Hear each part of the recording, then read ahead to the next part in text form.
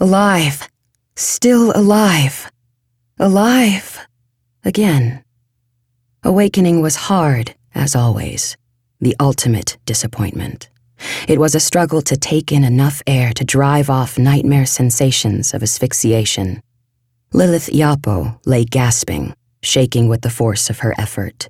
Her heart beat too fast, too loud. She curled around it, fetal, helpless. Circulation began to return to her arms and legs in flurries of minute, exquisite pains. When her body calmed and became reconciled to reanimation, she looked around. The room seemed dimly lit, though she had never awakened to dimness before. She corrected her thinking. The room did not only seem dim, it was dim. At an earlier awakening, she had decided that reality was whatever happened, whatever she perceived. It had occurred to her, how many times, that she might be insane or drugged, physically ill or injured. None of that mattered. It could not matter while she was confined this way, kept helpless, alone, and ignorant. She sat up, swayed dizzily, then turned to look at the rest of the room. The walls were light-colored, white or gray, perhaps. The bed was what it had always been, a solid platform that gave slightly to the touch and that seemed to grow from the floor. There was, across the room, a doorway that probably led to a bathroom. She was usually given a bathroom. Twice she had not been, and in her windowless, doorless cubicle, she had been forced simply to choose a corner.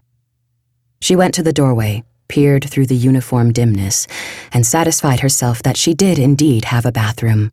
This one had not only a toilet and a sink, but a shower. Luxury. What else did she have?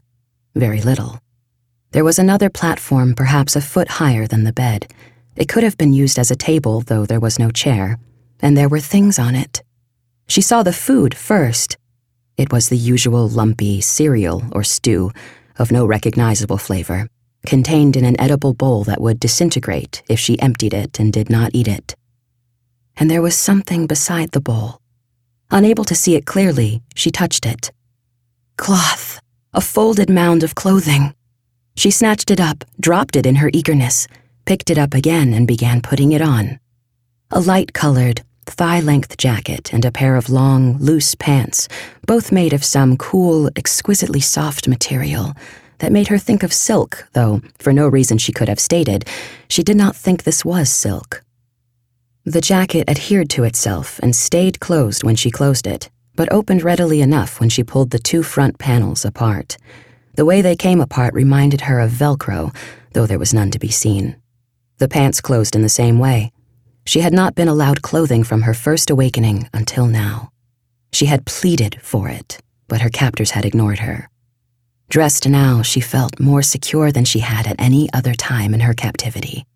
It was a false security, she knew, but she had learned to savor any pleasure, any supplement to her self-esteem that she could glean. Opening and closing her jacket, her hand touched the long scar across her abdomen. She had acquired it somehow between her second and third awakenings, had examined it fearfully, wondering what had been done to her. What had she lost or gained, and why? And what else might be done?